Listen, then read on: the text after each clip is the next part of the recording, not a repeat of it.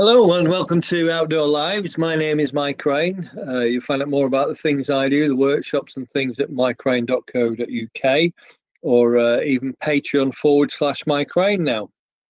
My guest this week is Sabine Nieuwert. She's a project officer with the Celtic Rainforest Project.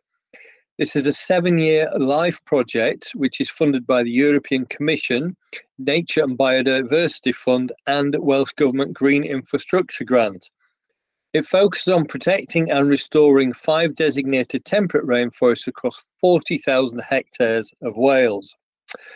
As an ecologist, Sabine has been working with farmers and landowners across Eryri for more than 15 years with the mission to improve the environment in cooperation with people and their livestock. Before that, she studied fish and wildlife management in her home country of Canada and helped with various ecological research projects across North America from the Yukon to New Hampshire. Her appreciation of the role of humans have in our natural systems stems from her experience of working with hunters and trappers in Canada, as well as journeys around the world. For Sabine, the holy grail of conservation management is finding solutions which deliver high-value nature while including people and their culture. That's quite an introduction, Sabine, but how are you today? I'm all right, thanks, Mike. Great. Well, it's quite a journey, isn't it, from Canada to North Wales and becoming an ecologist. I don't know where to start. How do you end up being an ecologist in North Wales? I'll leave it to you. Right. Well, before I even studied fish and wildlife management in Canada, I spent 2 years in South Wales, in the Vale of Glamorgan, on a scholarship to do the equivalent of my A-levels, called the International Baccalaureate. And there I met my future husband. So we had, he was Welsh, and we had 7 years long distance while I traveled and studied university in Canada and worked in Canada. And he would come over to Canada. He was often my research assistant. So that was the way we got to spend time together. Very good. So you decided to settle in North Wales? Yeah, well, we got married in Wales, and I thought, I'll just get a little job here, earn some money, and then we'll move back to Canada. We both had fallen in love with the Yukon territory in the northwest of Canada. And I got a 2-year job in Eryri working for the National Trust, which was extended and then made permanent. And now I have 2 boys who speak with a Covi, Carnarvon, Nantia accent. So it looks like we're here to stay 16 years later. I'm sure the Yukon's amazing, but there are worse places to end up than Eryri, aren't there? That's what I keep telling myself every day, I think. Every day. And it is completely different, but the landscape and that combination of the culture and the natural landscape is just something that continues to fascinate me, and it's always inspiring. Yeah, it is. There's a lot of variety here, and yeah. Just looking out the window now, we've got sunshine on snow in the Conwy Valley at sea level. It's beautiful. What's an ecologist? Okay, so an ecologist is somebody who studies the environment and how living creatures in the environment interact with each other. So it could be studying plants, it could be studying birds, it could be studying the relationship between plants and birds. So an example would be we're speaking about the rainforest a lot today, would be how different kinds of birds depend on different habitats. So if you walk into a woodland and you want to see what kind of condition the woodland is, you might study which birds are using the woodland. Are there pied flycatchers who need really old oak trees to make their nests in the holes of the oak trees or of other old trees? So that's an ecological study where you're studying that relationship between living things. That sounds really interesting. So it's interrelationship between the animals, the birds, and the actual physical environment. Yeah, and that includes humans, right? Because we're part of it. Well, that's a complicated triangle, isn't it? We hear a lot about degradation of habitats, but is that to the benefit of humans at the cost of animals, or benefit of animals to the cost of humans? That's a complex It is. Complex relationship, isn't it? Yeah, actually, it is. It's fascinating, and in fact, the IUCN, which gives a lot of guidance internationally on the conservation of nature, they recently changed their definition of, I think, not just rainforests, of wild habitats, in that you have to also consider the humans who use it. So, for example, the Amazon rainforest, a tropical rainforest, which we think the core of it, in the center of it, it's still unspoilt and untouched and no human influence. That's a lie. There is human influence, even in the most wild places. There's a relationship, and we're part of it. It doesn't mean we have to abuse it. Yeah, so it's working in harmony with it rather than destroying it, isn't it? That's the, yeah. We shouldn't view ourselves, we do a lot of damage, and maybe there's too many humans, but we shouldn't see ourselves as a negative factor in the environment. We are actually naturally part of the environment. So if we have to remember that, and that helps me put myself back in that position. Well, what is my role? Yeah. Okay, so let's find out about this current project. I know you worked for the National Trust for a while, but you're working on something, the Celtic Rainforest Project. So what's the project and what's the Celtic Rainforest? Okay, the project is led by Snowdonia Eryri National Park. It's in partnership with many organizations, primarily Woodland Trust and RSPB and Dŵr Cymru. The project is funded mostly by Europe, by this LIFE grant, and it stretches over, it's supposed to be 7 years, and we've asked for an extension of 2 years, so it might be potentially a 9-year project. It's worth £7.6 million. It's a really big LIFE European funded project by UK standards, and one of the last ones. And the point of it is to help protect and restore these ancient woodland sites or semi-natural woodland sites across Wales, which are designated. So these are the ones that we call SACs, Special Areas of Conservation. And we're focusing on 5 SACs in Wales, 2 of which are in Eryri. So there's the Eryri SAC, and that covers Snowdon and the surrounding valleys. And then there's the Meirionydd, Oakwood and Bat SAC. And that's more fragmented. That's like all those little patches of beautiful woodland that we see from Bedd Gellert down to Trawsfynydd, Ganllwyd and Maen Twrog. So it's really lush woodlands that we see in North and Mid Wales primarily. Then the second half of your question was, what is a rainforest or a Celtic rainforest? So Celtic rainforest is a gimmicky name, and it's new. It was invented for this project. But what isn't new is what that habitat is. And basically it's old woodland that's been growing on the same spot continuously for a long time. A lot of it is designated or qualifies as ancient woodland. It's been growing there for as long as we have maps going back to the 1600s. It's not all necessarily that old. But what really determines a rainforest, a temperate rainforest like these ones, is the amount of rainfall and the temperature. So temperate rainforests extend, there's patches of them around the world, and the qualification is they need to have a lot of rainfall, which we definitely have here in North Wales, and they have to have quite a cool temperature. So the average temperature in North Wales, in Eryri, is 12 degrees. That's the mean temperature.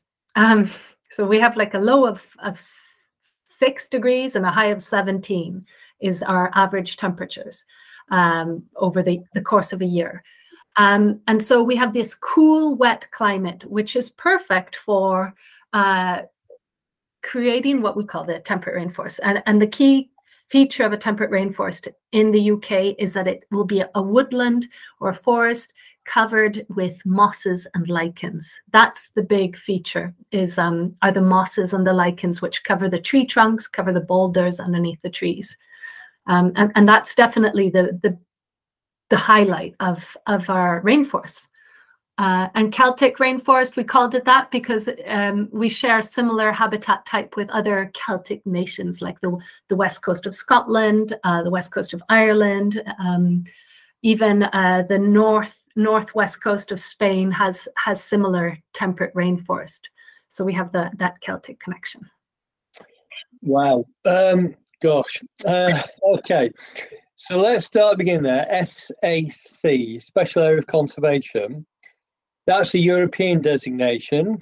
Yes. Will that remain with us now? Yes. As far as I understand, the government's committed to keeping those designations. And it's quite reassuring to me to know the woodlands across Eryri and into Mid Wales are covered by that designation. So does that mean they're safe from removal? They're safe from being chopped down? Okay, so not all of the woodlands in Eryri and Mid Wales fall within the SACs. Only in theory, the best examples are, or the most important ones. These are often designated because of the lichen species and the moss and liverwort species that grow in them. Or in the Meirionydd case, it's because of the diversity and richness in bats. So not all of the woodlands are protected. Those which are protected are heavily regulated. So they are pretty much protected from any felling unless there's a conservation reason. So whenever you want to do any work within a designated bit of land, you need to get permission from Natural Resources Wales. And you have to justify that it's very heavily regulated. And would there be triple SIs as well? Yeah, so to become an SAC, you have to have a site which is a triple SI, which is a special site of scientific interest. There's a little bit less protection to triple SIs, although it's still, from my experience, it's the same bureaucracy and legislation protecting them. But SAC is a higher status conservation-wise, and even higher than that are our national nature reserves, NNRs. And that's like, those are the cherries. Those are the really good spots. And are some of these woodlands? Yeah. So Eryri has a national nature reserve, which, I actually don't think it does include the bit of woodland to it. So there's an overlap, not necessarily. They're not, not all SACs are NNRs. Rhinog Vawr Coed Cravnant area, that must be in there. That's right. That's a good example of a NNR. That's right. That's a World Biosphere Reserve as well, isn't it? Is it? Yeah. It's something to do with the unkempt heather on the hill. That's another story, I think. People will be surprised to know our temperature ranges from 6 degrees to 17 degrees. It's certainly hotter this summer, and it was certainly colder this morning. Is that within these? That's the typical temperature range within these forests. Yes. And does the forest therefore create its own microclimate to maintain that temperature? I would say that I don't know for sure, but I would say no, because we have to remember that the bits of woodland that we have in Wales, in the UK, are small. They are fragmented, and that's a characteristic of woodlands in Europe in general. And it's a really big, very noticeable characteristic of the temperate rainforests left in the UK and Western Europe. So that's a characteristic, for better or for worse, mainly for worse. Our woodlands are fragmented, and that means that they don't create that same microclimate that the Amazon does. It also means that they're even more susceptible to global warming, to climate change, to drying up, to those droughts that we suffer from. A lot of the rare lichens and mosses, especially the lichens, which are, of interest, international interest in the woodlands here, they are very sensitive to drying out or to extreme heat and sun. So if any of that changes, then we're at greater risk of losing them. Okay, we're happy with the rainfall, although it's happy. Yeah. the characteristic of the temperate rainforest or Atlantic rainforest or Celtic rainforest, all the same thing, is the mosses and lichens. But if I went on a walk yesterday near Betws-y-Coed, and it's mostly coniferous woodland, but it's covered in mosses and lichens. So is that a rainforest? That's a great question, and I don't think that this gets addressed enough, because we like to be. I would say that us as conservationists, we like to be. We often are victims of being blinkered. So we see these SACs, or the National Nature Reserves, and they're the most beautiful spots. And we go to them when we think we want more of those, or this is what we want across all of the west coast of Wales, for example. And those are the old oak woodlands. There might be a lot of birch, old birch. Really, if you're talking about a temperate rainforest, all you need is the rainfall and the temperature. So any tree does the job. The big difference is that a lot of the very important rare lichens and mosses that we have in our woodlands here, they don't reproduce and spread very easily. Maybe their spores are relatively heavy and they don't get transferred in the wind very far. So the chances of them spreading to new woodlands is very low. And that means that when we find them, they've probably been there for a long time. They haven't just arrived on a gust of wind from somewhere 5 kilometers away. They're quite localized. So if we plant a coniferous forest with trees such as spruce or hemlock, those trees host amazing lichens in Western Canada. Mm. The same lichens which are found around the Arctic Circle, like around circumpolar species. So there's no reason why spruce and hemlock couldn't become rainforest here, temperate rainforest. Right, that's a bit of a mind melt. So whilst we would call them non-native here, yeah, they do exist in similar climate zones in other countries where you've got the temperate rainforest. Now, what's the difference there? Is that over in Western Canada, Western United States, the spruce and the hemlock have been growing there, and they're allowed to grow there for hundreds of years. Yeah. It's like our oak here has been allowed to grow for hundreds of years. So if we plant a spruce and hemlock coniferous plantation, they're not going to host those species unless they're left there for hundreds of years. I see. Yeah. So, and chances of that and the impact on other species are pretty low. And therefore, it's easier just to say those plantations are like, let's not consider them. But the reality is that if they were allowed for hundreds of years to grow, and if they were planted next to a rich oak woodland with lichens, yeah, there would be a lot of controversy to that. But technically, they could become rainforest. That's really interesting. Would it be better if there were what we call native species? So if there were oak and birch and things. Of course. And what I'm saying is actually really controversial. Yeah. But the theory is correct. Yeah. The problem is then you would get baby hemlocks and baby spruce seedlings spreading into your oak woodland, and then the woodland, you'd lose all the native stuff. So that wouldn't be good. Obviously, much better, and this is what we promote, is planting of native trees, yeah, and to plant them close to existing rainforest sites, so that those really, really weak lichens and bryophytes and mosses that can't disperse very far, they have a chance to eventually move into that mature woodland. Something else I've heard, Sabine, is it's better to leave the trees to naturally regenerate rather than plant them. Is that a consideration? Yeah, definitely. A seedling or a seed will germinate where it wants to, where it's suitable, and at a time that's suitable. In general, you'll have much better success. Your trees will be healthier, growing in the right place if they're self-sown. The problem with that is that a landowner might decide, I want a certain kind of tree. I would like a bit more Scots pine.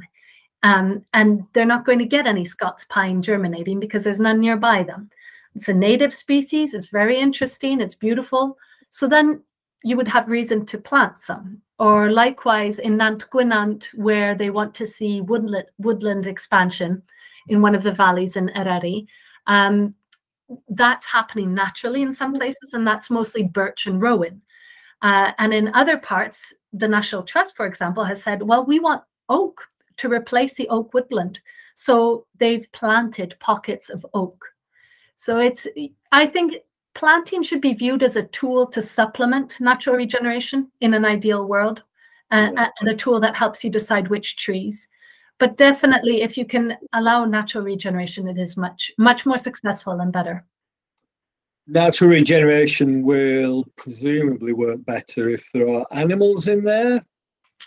It depends on the site. Some sites have been, if you have it really depends on the site. And it depends on what's growing on the ground, the vegetation.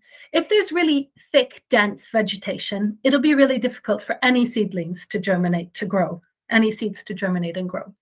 If it's bare ground, lots will come up on its own.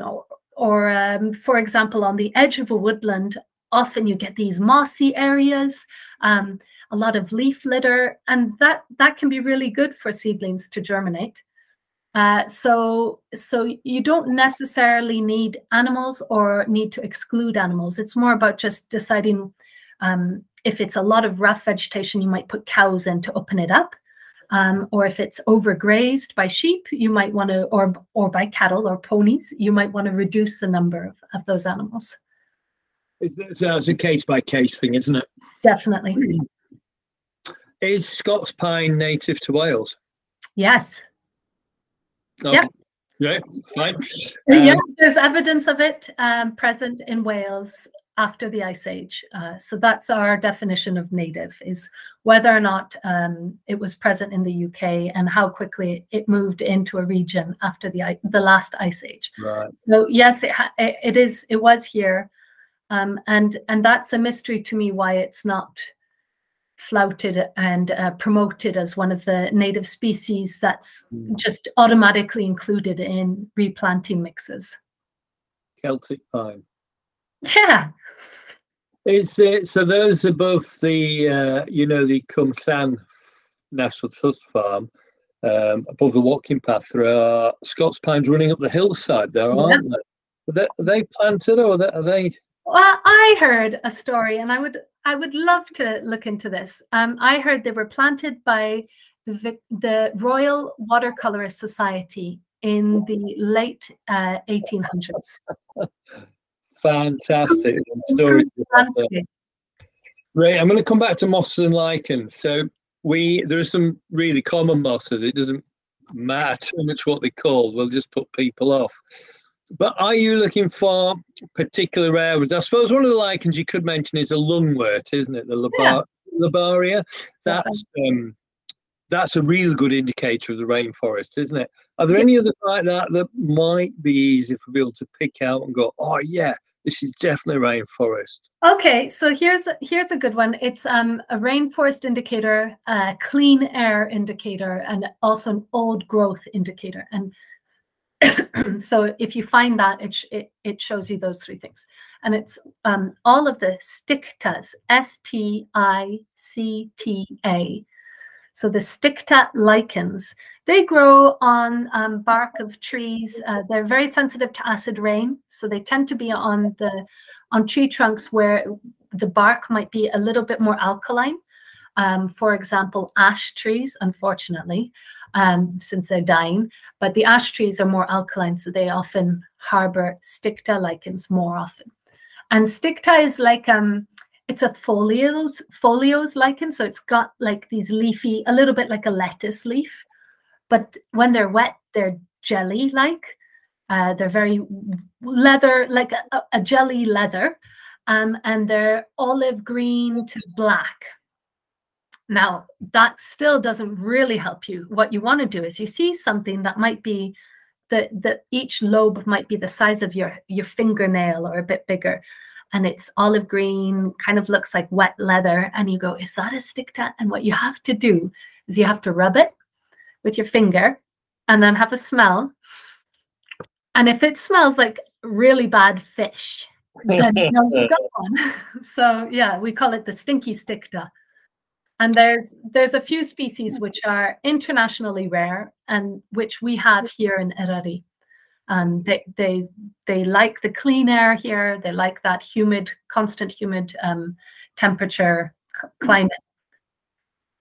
There's not a danger of us all heading off to the rainforest tomorrow and rubbing these lichens off while we're trying to smell them. They must be pretty robust and tricky to come across. Lichens are robust. Stictas are quite common on old ash trees in our wet valleys around here. So if you go to an ash woodland, and on old oak trees, but look out for the big old ash trees in any of these wet woodlands on the Western Wales.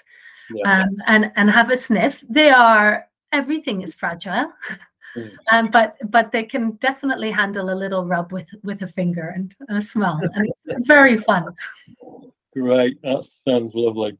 The other thing I've heard about recognizing the rainforest area is the epiphytes. So you get the common polybody ferns growing in the mosses on the trees. I'm not quite sure how that works. They're not parasitic, are they? They're working on their own in the trees. How good an indicator is that? That's a good one. Those ferns that you see up in the trees, they are definitely they are slightly drought tolerant. The polypody fern it can tolerate some drying out, but you definitely don't see it in a dry woodland, oak woodland. So it is a feature. Yeah, when you see moss on the branches with the ferns, then it's a good indicator. You're right. So are there grades of temperate rainforest? So are there the really good ones and others that are kind of average rainforest? Okay, so we go back to this story of what our British or what our Celtic rainforests are good for, and they are notable because of their lichens growing on the trees, and their mosses and liverworts growing on the trees and the dead wood on the ground. So as opposed to other temperate rainforests in the world, that's what our temperate rainforests here, that's what they're really special for.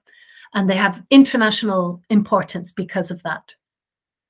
When you ask whether or not there's better ones versus less good ones, the best ones are the ones where you have really humid conditions, like particularly humid. That's what we call the oceanic lichens and the oceanic mosses. They're the ones who are really associated with that West Coast influence. And they have been under continuous woodland canopy cover for hundreds of years, because like I already explained, a lot of these little species can't disperse easily. They disperse very slowly. So the best spots are often the ones which will have a ravine or a gorge. And that's because, one, they're more humid and darker. And the second reason is because they probably haven't been felled. Those trees have just replaced themselves naturally. It's unlikely that there was ever a clear cut in those areas. So that's a place to target first, and then you could spread out. So a lot have been cleared. Have we any idea how much?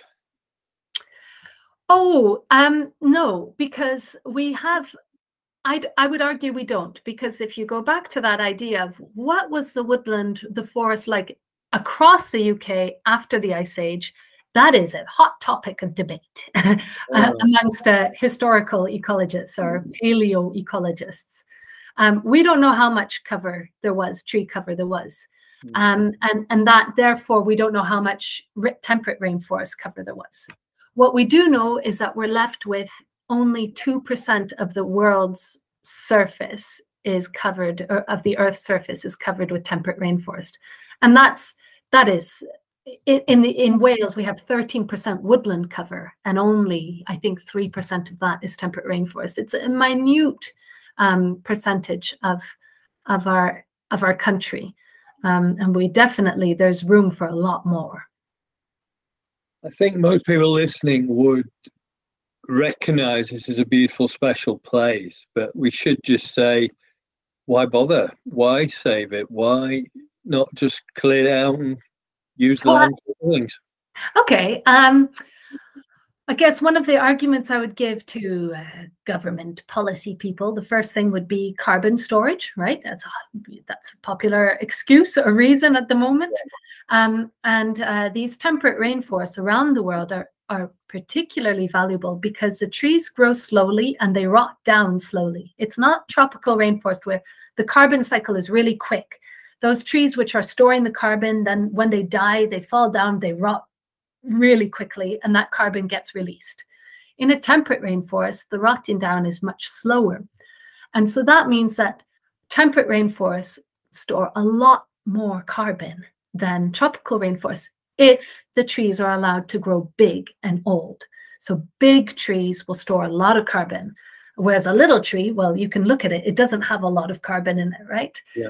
So if we allow our woodlands, our old woodlands, to continue to get old and to just stay standing, they are sequestering carbon and they're keeping it stored safe. It's like keeping it safe in a blanket bog. It's not going anywhere, basically.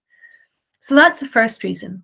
And then the second biggest reason, or the second important reason, in my opinion, is just this whole argument for biodiversity. So you might think it's just some oak trees and some green moss and some smelly lichens on the tree trunks. But it's hundreds of species of mosses and liverworts and lichens. You know, I would guess that in Nant Gwynant, there's over 200 species of lichens growing on the trees. There's at least, one of the reports I was reading recently reports 116 species. And that was in one survey and in one part of Nant Gwynant. So there's hundreds of species here. And some of them are only found in the UK, or some of them have their best populations in the UK because we have these old wet trees. Yeah. And then I think that goes back to, there's an ecologist, I don't know, I think late 1800s, early 1900s, he was born. He's German, called Ehrlich. And he made, he presented a hypothesis. I don't know if you've heard about this with the airplane. So I guess he was born in the 1900s. And he talks about biodiversity, the planet, and all the species on it are like an airplane. Now, the airplane is made up of lots of sheets of metal and nuts and bolts, right? And all of those parts put together make the airplane. Now, Ehrlich asks you, or he presents this question. He says, would you feel safe going and boarding onto this plane if you found a few nuts and bolts missing? Wow. We don't know what that nut and that bolt do, but we have a feeling they're pretty important. Yeah, so, I like that. That's good. Yeah. So we don't know what, on their own, they're not really important, but they are part of a really big picture that works together. Yeah. So is part of the project to expand the area we've got, or is it to improve the condition of the one we've got? You know, what is it you're actually trying to do? This project is just about improving the condition of our Celtic rainforest, our existing Celtic rainforest. Yeah. So, and that's why we're focusing just on the SACs. We're not focusing on new, younger woodlands, for example. And we're doing that because there's a lot of work. The existing SACs and the land around them are not in good condition. And the main factors stopping them from being considered good is invasive species, and then conifers. So we've spoken about conifers already. So if there's conifers, they threaten the other species, and also inappropriate grazing. So often the woodlands are undergrazed now, and they're full of brambles and holly, and we're losing those lichens and the bryophytes that are of interest. So you need to get some ponies or cattle into those. Yeah, that's a general trend. I think there's probably examples where woodlands could use a break from grazing, but in general now, since the 1990s, a lot of woodlands have been given a break from grazing, and they're now filling up, and that can be a problem where you have really important lichens and mosses and bryophytes. Yeah. So I can see that big picture there, Sabine, but what does that mean you do on a Monday morning? You know, when you go to work on Monday, what do you actually do? Yeah, so most of our money is spent on one species, Rhododendron ponticum.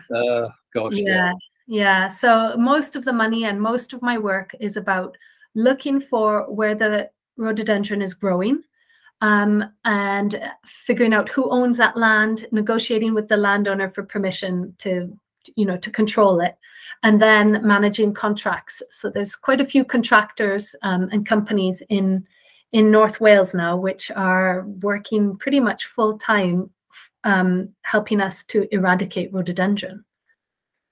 Yeah. That makes a lot of sense. That's obvious. There was a question I was going to ask you earlier, but I forgot, and you've just triggered my mind with the rhododendron. We identify these for rainforests through green things, typically mosses, lichens, ferns, epiphytic ferns. Are there any flowers that are particular to these areas, or would it just be the normal woodland species? I don't know, snowdrops maybe coming out now, celandines. Yeah, Pimpernel or whatever. That's a good question. I would there's probably a botanist who knows of a few species which are specific to, associated with really wet, humid sites, but I have a feeling that I would say there isn't. There are plants, there are flowering plants which are associated with ancient woodlands. So with woodlands that have had continuous tree cover for hundreds of years, but they're not necessarily that. For example, cow's wheatgrass. Cow wheat. That's an old woodland associate. Oh yeah. But it's not necessarily associated with temperate rainforest. I've recorded Cowman cowwheat at 700 meters on Triven. Oh, really? What's that about, eh? No trees, but obviously a woodland indicator. Well, yeah, those woodland indicators are. You can't just see one species and be like, oh, this is a site of woodland. Yeah, not quite. No. But it's a hint. Yeah.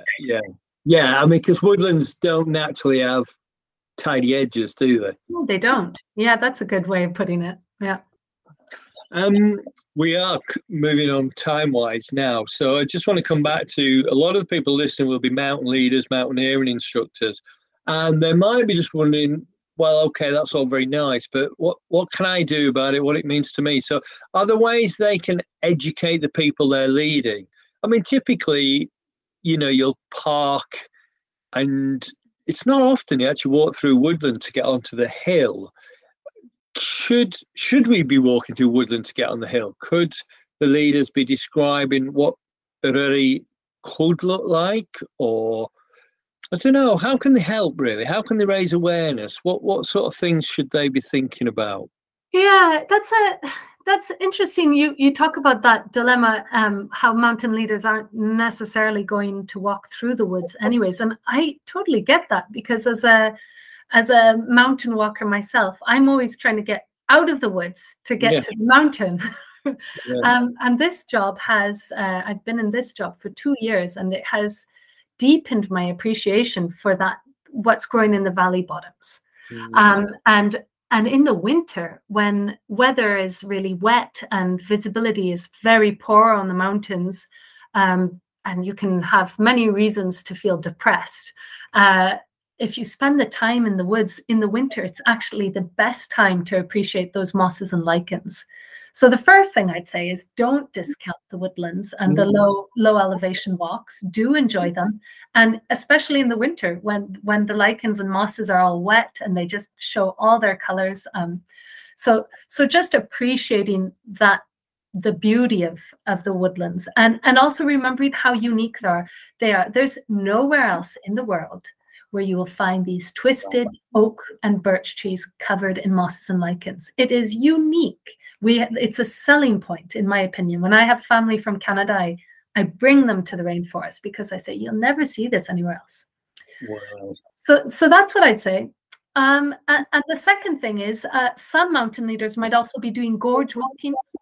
And just like walking through the woodlands, the only thing I would say is that you have to be aware that the mosses and lichens are fragile, and they're very susceptible to erosion mainly from footfall.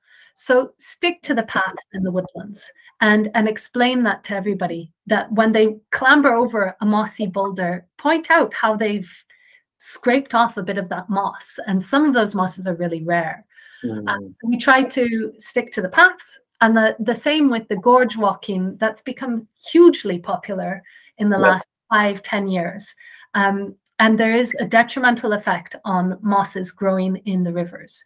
So my best advice is to stick to the popular gorge walking locations. And if you discover another gorge, don't show it to your clients or to your friends even. It's just keep it, because those are really rare. So if you find one, then feel lucky and privileged. And I would discourage sharing it, especially with clients. You know, sounds like really good advice. Stick to the worn ways. I guess most of the time in the forest, you will stick to the worn way because it's a lot easier to walk. But definitely an issue in gorges as they get busier with people wanting to get around groups or, as you say, over new gorges. So that's something we need to monitor. And I'm sure a lot of the people listening will be well aware of that. So that's great. Yeah. Sabine, that's probably, well, the thing I wanted to finish on there is that specialness, that uniqueness of these places, how it's globally important. But is there anything else you want to tell people? Because that's... Yeah, just one little plug for all of these people who are walking on the mountains and in the woods across the countryside regularly. There is something called the LERC app. It's the Local Environmental Recording Centers app. So LERC. Yeah. LERC. And they have an app which you can download on your smartphone. And I would urge any regular walker to have it on their phone, and it's very easy to then record if you see a species of interest, and it'll geolocate where you are. And things like rhododendron, invasive species, please record it when you see it, because that actually does feed into the national parks and NRW. We all look at the results from the LERC recording centers, and that will help us shape our future bids for money to control invasive species, or if you find really rare species as well. Right, I'll push that. I can do a little post on the LERC app and just remind people where to get it from and how to use it, that sort of thing. So that's great. Great, thanks. Sabine, thank you for talking to us today. Thank you very much for the invitation, Mike. And we're going to end the podcast there. Thank you. Okay, thanks a lot.